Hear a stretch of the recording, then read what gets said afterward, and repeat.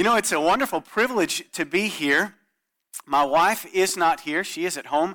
Our son, Brandon, who's 15 years old, works on Sunday morning, so she is there to make sure that that is facilitated, and she's also there taking care of our 250-plus chickens. And so if you ever want to know anything about chickens and or Jesus, you just let us know. We'll be able to, not that they're equal, you understand, but we'll be able to tell you a little bit about both of those. The following letter was found in a baking powder can wired to the handle of an old pump that offered the only hope of drinking water on a very long and seldom used trail in Nevada's Armagosa Desert. It said, quote, "This pump is all right as of June 1932. I put a new sucker washer into it, and it ought to last 5 years. But the washer dries out, and the pump has got to be primed. Under the white rock, I buried a bottle of water, out of the sun, cork end up.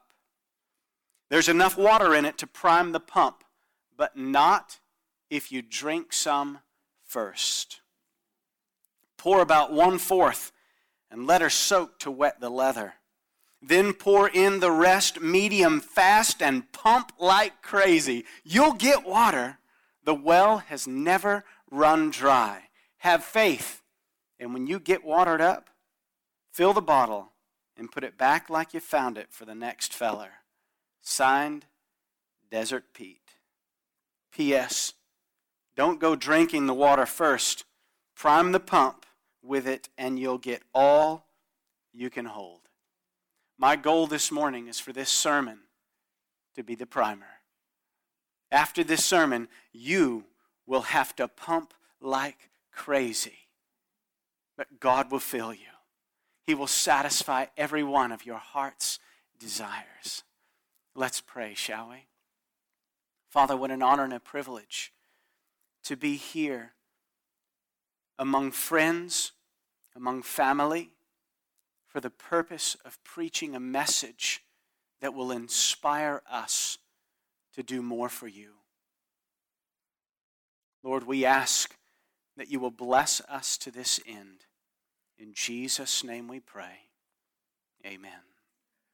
You know, I was quite shocked by what Craig shared with us, that if you take all of the money that is donated, I think I heard this correctly, if you take all the money that is donated for missions from all denominations in the United States, we spend twice as much to feed our dogs and cats as we spend to spread the gospel. Sounds to me like some of our animals need to go on a diet. What do you think about that?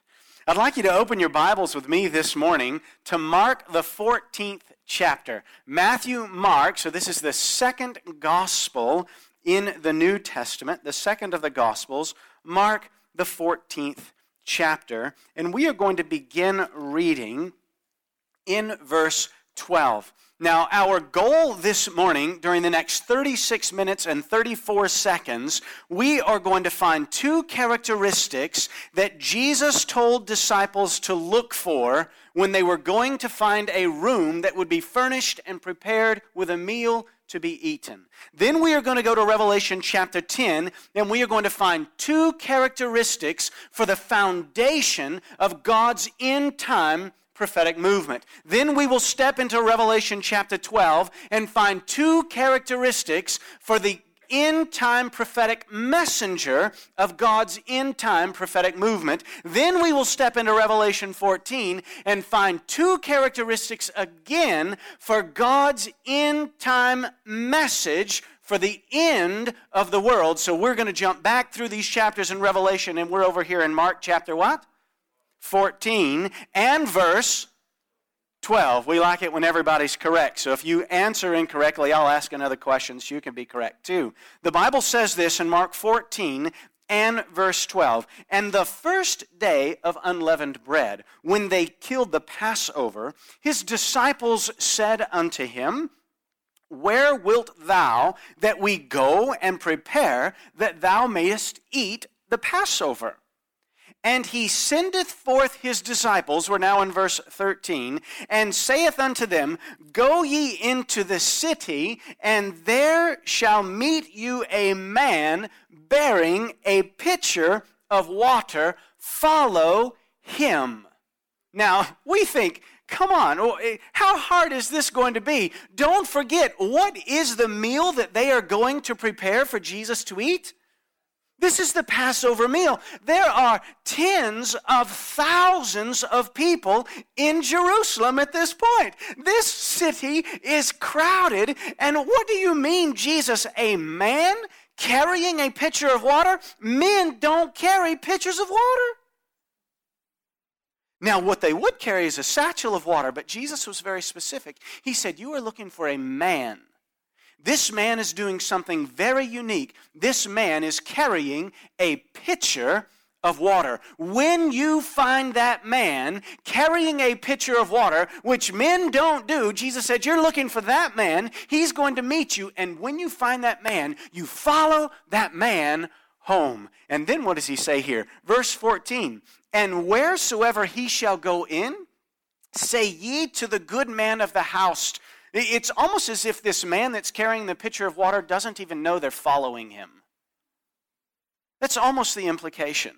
And wheresoever he shall go in, say ye to the good man of the house, the master saith, where is the guest chamber where I shall eat the Passover with my disciples? And he will show you a large upper room, furnished and prepared, there make ready for us. Two characteristics. Jesus said you are looking for a man, and this man is carrying a pitcher of water. When you find that man, follow that man home. My friends, God has given us two characteristics in Revelation 10, two characteristics in Revelation 12, two characteristics in Revelation 14. And when we find God's end-time prophetic movement, it would do us well to follow it home. I wonder if there are people in your life that are following you and you don't even know it. And yet the supper that is prepared for them when they get home will be one that will surpass every other meal that they have ever eaten. One that will ultimately fulfill every one of their heart's desires. Let's go on this journey together with me. Let's go together. Let's go to Revelation, the 10th chapter. Revelation chapter 10, and we will begin reading somewhere in that chapter. So let's get there together. Revelation, the 10th chapter, and we are going to begin reading in let's go to verse 6. Revelation chapter 10 and verse 6. Now here's where you and I are going to find the first of two characteristics for the foundation of God's end-time prophetic movement. So here we are in Revelation chapter 10 and verse 6. It reads, and swear by him that liveth forever and ever, who created heaven and the things that are therein are, and the earth and the things that therein are, and the sea and the things which are therein, that there should be time no longer. The first characteristic of God's end-time prophetic foundation is that there will be a movement of people that say that there is no longer any more prophetic time available for us to look to in order to verify the validity of Scripture, for us to look to in order for us to put our faith in once it is completed. Dear heart, you and I understand as Seventh-day Adventist Christians that prophetic time came to an abrupt halt in 1844. There is an end-time movement that teaches and preaches that there is no more prophetic time. You and I find the foundation for our movement in Revelation chapter 10 and verse 6. There should be time no longer. All of the time prophecies in the Bible that have a bearing on our salvation are fulfilled. You and I are no longer living on time that we can look forward to in the future, such as those during the Dark Ages. They were thinking this 1,260 years must come to an end at some point. You and I are not living during a generation like that. We are living on borrowed time. How do you spend your borrowed time? Characteristic number 1, there would be time no longer. Verse 8 of Revelation chapter 10 reads, "And the voice which I heard from heaven spake unto me again, and said, Go and take the little book." You and I understand that to be the book of Daniel. "Go and take the little book which is open in the hand of the angel, which standeth upon the sea and upon the earth. And I went unto the angel and said to him, Give me the little book. And he said unto me, Take it and eat it up. And it shall make thy belly bitter, but it shall be in thy mouth sweet as honey. And I took the little book out of the angel's hand and ate it up, and it was in my mouth sweet as honey. And as soon as I had eaten it, my belly was bitter. And he said unto me, Thou must prophesy again before many peoples and nations and tongues and kings. Sweet in the mouth and yet bitter in the belly. The years between 1840 and 1844 were sweet years for the Second Advent movement. Jesus Christ was going to come. He was coming. Just imagine with me, if you will, that one of your loved ones dies just before October 22, 1844. You have no worries because Jesus is coming back. Oh, it was a sweet message. They just couldn't believe it. They were living during the time of the return of Jesus Christ. Sweet in their mouth, great anticipation. The specific calculations of the end of the 2300-day prophecy brought them to October 22, 1844. Jesus was going to come. They had eaten up the little book of Daniel. They had studied up about the time of the end of the 2300-day prophecy, and they were bitterly disappointed. Then in verse 11, as if the misinterpretation of the event that would take place was not enough, the Word of God says in verse 11, Thou must prophesy again before many peoples and nations and tongues and kings. This could be interpreted in 3 different ways. Finally, an understanding of the sanctuary message, the sanctuary not being the earth, yet that being the heavenly sanctuary that was to be cleansed. It could also mean adding the third angel's message to the first 2 angels' messages. Or it could be a literal fulfillment of God adding the gift of prophecy into his end time movement. Dear heart, you and I have 2 characteristics here in Revelation chapter 10. In verse 6, it said that there would be time no longer. Prophetic time has been fulfilled. You and I are living on borrowed opportunities. And the second characteristic is that we must prophesy again. This gospel must, as it did in the days of Paul, this gospel must go to the entire world. You and I now have 2 characteristics that define the foundation for the end-time movement of Jesus Christ, the Seventh-day Adventist church. So what we are going to do now is we are going to look for another 2 characteristics, not just for the foundation of God's end-time movement, but for the prophetic messenger of God's end-time prophetic movement. And for this, we are going to Revelation chapter 12, and we will begin and end reading in verse 17. Revelation chapter 12 and verse 17. And we're going to draw on some knowledge that God has prepared us for or given to us so that we can answer these questions. So please, if you know these answers, please say them loud enough for whoever is watching online to know that you are actually in here. See, all they know, you're laughing, now somebody knows you're there. All you know at home is that I'm up here preaching, but you don't know who's out there because there's no camera up here getting you. Thank you for making some noise. Revelation chapter 12 and verse 17. The Bible says, and the dragon, who is the dragon? Satan. Revelation 12:9 says that very succinctly. And the dragon was wroth with a woman. What is a woman symbolic of in Bible prophecy? A church. You and I know this. Jeremiah 6:2. Is it 2 Corinthians 11 verse 1 and following? Also describes that for us. So Satan is wroth. What does that word wroth mean anyway? That's right. It's not something you name somebody. It means anger, right? Satan is angry with the church. Now, if you belong to any movement, any Christian movement, you want to make sure that you belong to the one that Satan is angry with. Because if you belong to the one that Satan is angry with, people can safely follow you away from him and into the kingdom of God.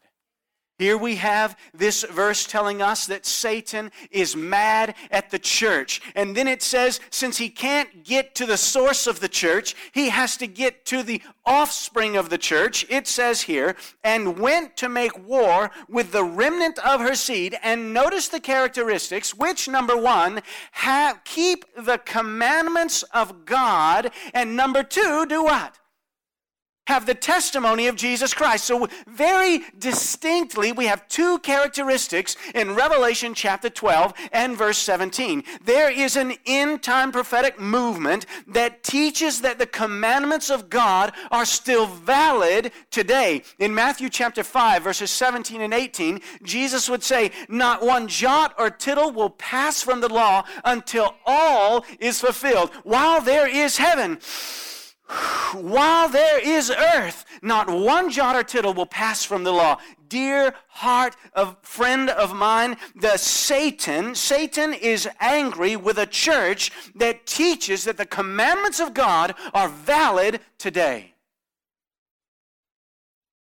There's a verse in Scripture that tells us if we feel that the commandments of God are grievous, that we need to check our own heart. We need to ask God, what's wrong with me? Not God, why do you require this in your commandments? Let's define and allow Scripture to do this for us. Let's go to Revelation 19:10 to find out what is this testimony, testimony of Jesus Christ. Revelation, the 19th chapter and the 10th verse. If you've ever gone to any evangelistic meetings, you've probably heard individuals preach on Revelation chapter 19 and verse 10. So those of you at home, please grab your Bibles and let's go to Revelation, the 19th chapter and the 10th verse. And we are going here so that we can understand what is this testimony of Jesus. So the Bible reads like this in Revelation 19 and verse 10. It says, and I fell at his feet to worship him. And he said unto me, see thou do it not. I am thy fellow servant, and of thy brethren that have the testimony of Jesus. Worship God, for the testimony of Jesus is the spirit of what?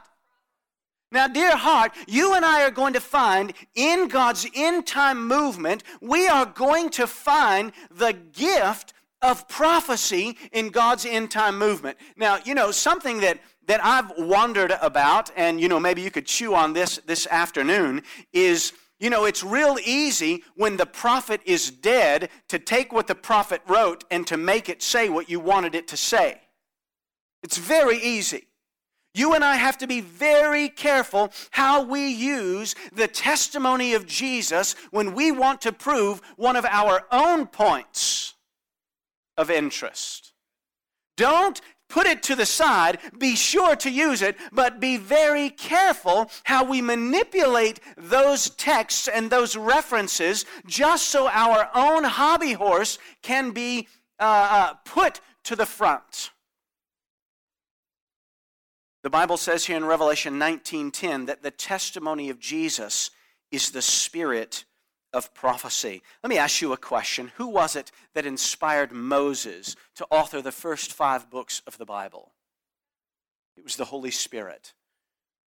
Who was it that inspired David to author many of the Psalms? The Holy Spirit. Who was it that authored Ezekiel, that inspired Ezekiel to author the book of Ezekiel? Now, my friends, all of us know the answer to these questions is going to be the Holy Spirit. So get involved today. Give a little back to the speaker this morning, you understand? So who was it that inspired Matthew, Mark, Luke, John? Who was it that inspired these men?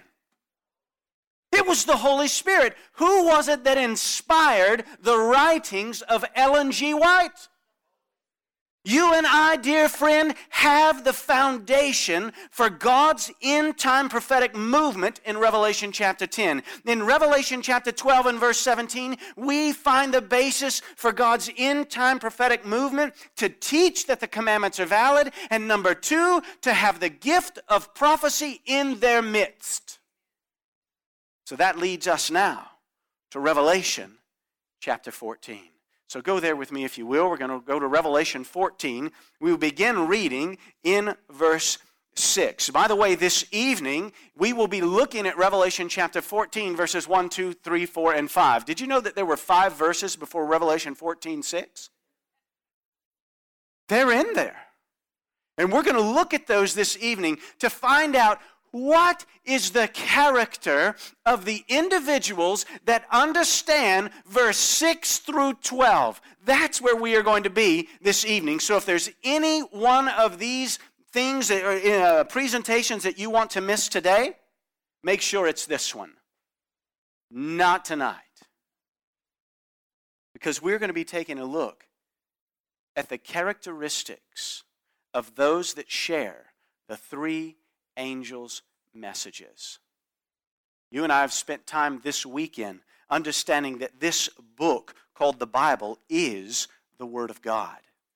Last night we learned that if we are truly following Jesus, then we will be fishing for men. There's no ifs, no ands, no buts, because Jesus said in Matthew 4:19, "Follow me and I will make you a fisher of men." If we are not following Jesus, then we are not fishing for men. And if we aren't fishing for men, then we aren't following who? Jesus. My friends, you and I are involved in an end-time movement that is designed by God to take His message to the ends of the world. We are not just another denomination. I'm not talking about elitism here. I'm talking about God giving us huge responsibility with the information that we know. Sometimes when I'm out giving Bible studies, I think, Lord, do I really have to share the Sabbath with these people? It's going to rock their world. They're going to have to give up their job. I remember I was in a particular place doing an evangelistic meeting, and I went in to this, or I would preach this meeting. It was on the issue of adornment, you understand. Sometimes that gets a little sticky with people, adornment. But, I was talking to one of my nephews quite recently, and he said to me, "Uncle Scott, does the Bible really talk about that?" I was like, "Yeah, it does." Well, anyway. So back to my other story, right? So I had preached on the topic of the uniform of a Christian. Do you know that when it comes to clothing, the world says take it off and God says put it on? Did you know when it comes to the issue of adornment, the world says put it on and God says take it off? If Satan couldn't handle it in his state of perfection in heaven, what makes us think we can handle it here? Interesting. Well, anyway, I talked on this topic of adornment, and this lady was coming to our evangelistic meeting, and her name was Mary. And Mary, have any of you ever watched the A-Team? I'm going to take you back a little bit. Any of you ever watched the A-Team? And Mr. T, you know who Mr. T is, right? And he's just like decked out, right?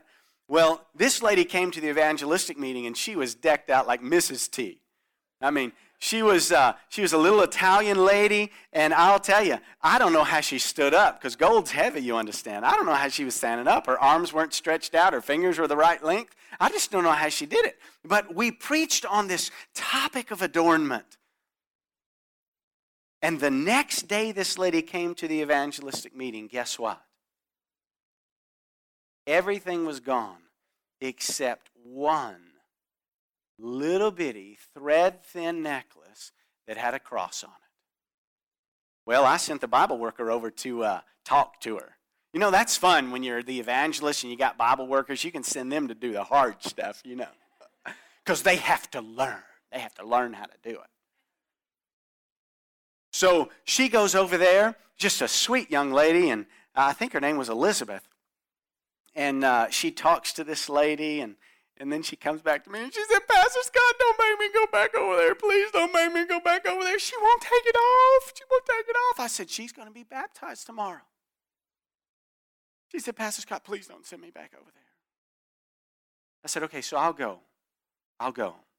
And so I went, and my wife and I drove up in front of this lady's house, and we're sitting in the front seat of the car. And I looked at my wife. I said, I don't want to do this. I don't want to do it at all. And at that moment, God spoke to me, and he said, Scott, this is not your truth. It's mine. Do what I tell you to do, and watch how I work in this lady's life. I was like, okay. Got out of the car. We walked into this lady's house, and she had crosses all over her house. She's going to be baptized tomorrow, you understand. And so we casually start talking about things and just slowly easing our way the conversation. You know, you got to be careful when you talk to these people, because sometimes it's a big issue. We knew it wasn't so big because everything fell off except for one thing. Well, it turns out her son had given her this necklace, and we made the suggestion that maybe that necklace she could value her son in taking that necklace and getting this beautiful frame and black velvet background and draping that cross and that gold chain, you know, just in whatever design she wanted over that black velvet, and then putting that on her wall with all of her other crosses. She's like, oh, that just sounds like a wonderful idea. And would you know, she came to church the next day. I was in a sanctuary it was probably just as long as the sanctuary at Collegedale Seventh-day Adventist Church. The sanctuary was probably that long. And this lady comes in, and I'm up on the platform, right? And she just comes teeter-tottering in. She comes in along the side. She goes to the middle. It's a long church. She goes to the middle, and she goes to the middle of the pew that she's sitting on. And guess what she had on? Guess what she had on? Come on, it's in a hard quiz. She had the necklace on. And I'm up front, and she's going to get baptized at the end of the service, and I'm the one baptizing her. I was like, Lord, you told me to go into that lady's house. You told me to say these things to this lady, and you told me to watch you work. I'm not seeing it. So I'm preaching one message. I was preaching about the city of refuge. This was huge in my ministry. I'm preaching about the city of refuge, and I'm praying a completely different message in my head. During the middle of that service, Mary did this. And she got up, went to the edge, out the back door into the lobby. And I'm like, what in the world is going on? Of course, I'm preaching, city of refuge, city of refuge. You got to come to Jesus. He's the place that protects you, etc., etc. And I'm praying, Lord, what is she doing? She comes back in, comes up all the way back to where she was, whispers something to the lady next to her, and the lady next to her gets up, out into the lobby. When they came back in, guess what was gone? The necklace was gone. And so I'm like, hallelujah, Lord, you worked. So after service, we're at fellowship meal. I said, Mary, tell me, dear sister, what did the Lord say to you during service this morning? You were just getting up, running out, coming back. She's like, Pastor Scott, you have no idea how bad my arthritis is. I tried and tried and tried to get that necklace off, but the clasp was just too small. So I called Elizabeth, and I said, Elizabeth, I'm going to come to church tomorrow for my baptism, and I need help getting this off. Well, I just didn't even think to look for Elizabeth. I just came in, and I sat down, and in the middle of the service, God said, Elizabeth is sitting right next to you, and you haven't taken that off. So I went out to find her. I came back. Pastor Scott, God just spoke to me. My friends, it's time for us to be bold about spreading the message that Jesus Christ has given to us. And when you are bold, God is going to make huge inroads in people's lives. You are going to see God transform them. These two disciples were looking for a man carrying a pitcher of water. Then we were looking for a movement where they preach there's time no longer and you have to prophesy again even though there's no more time.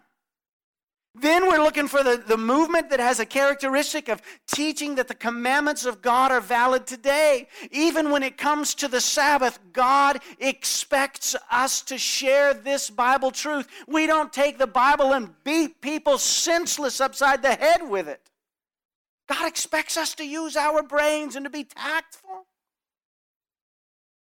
And then in Revelation chapter 14, after describing the characteristics of those that share the gospel, it says this in verse 6. And I saw another angel fly in the midst of heaven, having the everlasting gospel to preach to them that dwell on the earth, and to every nation and kindred and tongue and people, saying with a soft whisper. With a what? I'm not convinced. With a what?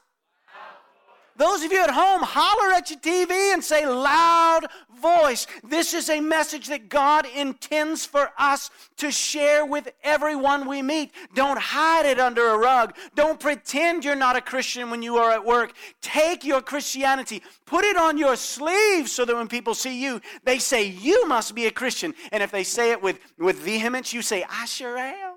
How about you? When are you going to join me? Let's live for Jesus, my friends. Let's sing for Jesus, young ladies.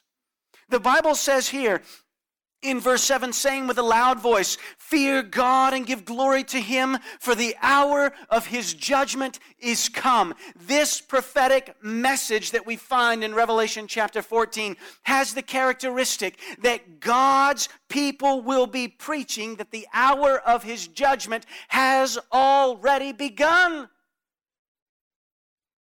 It goes on to say here, for the hour of His judgment is come, and worship Him that made heaven and earth, the sea, and the fountains of waters. Worship the Creator. Do you know in the book of Revelation, this is the longest quote from the Old Testament, and it comes from the Sabbath commandment in Exodus chapter 20. It goes on to say in verse 8, and there followed another angel, saying, Babylon is fallen, that great city, because she made all nations drink of the wine of the wrath of her fornication. And the third angel followed them, saying with a loud voice, if any man worship the beast and his image, and receive his mark in his forehead or in his hand, the same shall drink of the wine of the wrath of God, which is poured out without mixture. Dear heart, just think in your mind for one moment. Go all the way back to Sodom and Gomorrah, and you tell me, what does the unmingled wrath of God do to humanity?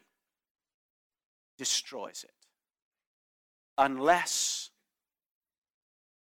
you are covered with the righteousness of Jesus Christ. The Bible goes on to say here, and he shall be tormented with fire and brimstone in the presence of the holy angels and in the presence of the Lamb. And the smoke of their torment ascendeth up forever and ever, and they have no rest day nor night who worship the beast and his image. I wish I had time to unpack that verse. And whosoever receiveth the mark of his name. Verse 12, here is the patience of the saints. Anybody ever, I usually when I go into places I say, good morning saints, or hello saints, or how are the saints doing? Why? Because the Bible gives us the biblical definition of a saint. And he says right here, here is the patience, the endurance, the long suffering of the saints. Here are they that, number one, keep the commandments of God, and number two, have the faith of Jesus. Two characteristics. That's all it's about, is two characteristics. You're looking for a man carrying a pitcher of water. When you find that man, go home with that man. Follow that man home. That man, the one that is unique among all the thousands in Jerusalem today, that man is going to take you to a room that is furnished and prepared and ready for a dinner. Revelation chapter 10, you and I find two characteristics of God's end-time prophetic movement. Time no longer. Prophesy again. Revelation chapter 12, verse 17, you and I find two characteristics that define for us God's end-time prophetic messenger. Number one, teaches that the commandments are valid and has the testimony of Jesus Christ. Revelation chapter 14, you and I find two characteristics. They keep the commandments of God, and they have the faith of Jesus. You know, I believe it's James that says, whatsoever is not of faith is what? Sin. That is not James, that is Romans chapter 14. Whatsoever is not of faith, verse 23, is sin. My friends, you and I can be very, very lawfully accurate Sabbath keepers and still be lost. If we are doing it in order to be saved rather than because of the fact that Jesus has already saved us, don't put the cart before the horse. The caboose cannot push around the engine. Jesus has given us a message that is unequaled by any other denomination. You show me another denomination that finds its roots in Revelation chapter 10, and I'll tell you, they'll be Seventh-day Adventists soon. You show me another movement in Revelation chapter 12 that keeps the commandments of God and has the testimony of Jesus Christ, the spirit of prophecy, and that group will be a Seventh-day Adventist soon enough. You go to Revelation 14, and I have never heard any other denomination preach on the three angels' messages of Revelation 14, which culminates in a group of people that keep the commandments of God and have the faith of Jesus Christ. There's a world that is walking in the middle of a desert, and they're thirsty. Many of them are dying and pleading with God to give them information on this book called the Bible. How are they going to be found? Who is going to share with them God's end-time prophetic message? According to Matthew 28 and Matthew 4, it will be those that have chosen to follow Jesus. The Bible says, turn with me now to Matthew. We've got to go back. Why in the world would we start with two guys looking for a room? I mean, give me a break. You know, there's a guy carrying a pitcher of water, and then they're looking for a place to hold dinner. You and I are going to Matthew chapter 26. Matthew 26 and verse 29. You know and you remember that those two men were looking for a room where they could celebrate the very last Passover that Jesus would experience here on this earth. And at the end of that meal, Jesus makes them a promise. The Bible says in Matthew 26 and verse 29. Well, let's start in 27. And he, Jesus, took the cup and gave thanks and gave it to them, saying, drink ye all of it. For this is my blood of the New Testament, which is shed for the remission of sins. But I say unto you, and notice the promise that Jesus makes. How many of you have a favorite juice? Does anybody have a favorite juice? What's your favorite juice? Okay, I can't hear a thing. Grape juice, lemonade, mango, passion fruit, orange. Come on, Florida. Jesus says this in verse 29. Now, before we read this, I want you to think for a moment of what it would be like to go without your favorite juice for a year. You could see it, but you couldn't drink it. You could smell it, but you couldn't taste it. You could hold it in a cup, but it couldn't touch your lips. Jesus says, and I believe that Jesus' favorite drink is grape juice. It says here, "But I say unto you, I will not drink henceforth of this fruit of the vine until that day when I drink it new with you in my Father's kingdom." Jesus makes the promise that he is not going to drink any more grape juice until you and I are with him, not in just a room that is furnished and prepared. Although Jesus said, "Let not your heart be troubled. If you believe in me," what did he say there in John 14:1? Mercy is like a roaring. Come on, somebody be specific. What does Jesus say in John 14? He says, "I go and prepare a place for who? For you." My friends, Jesus is preparing a place for you. He's got a room. It's furnished. It's prepared. He wants to know, will you be in that room? Will you raise your glass with Jesus? Will you be able to watch his Adam's apple go up and come down as he tastes for the first time in thousands of years his favorite juice? Jesus said, "Follow that man home." When it comes to you and your life, are people able to follow you to an upper room that is furnished and prepared, where they will be satisfied? This media was brought to you by Audioverse, a website dedicated to spreading God's Word through free sermon audio and much more.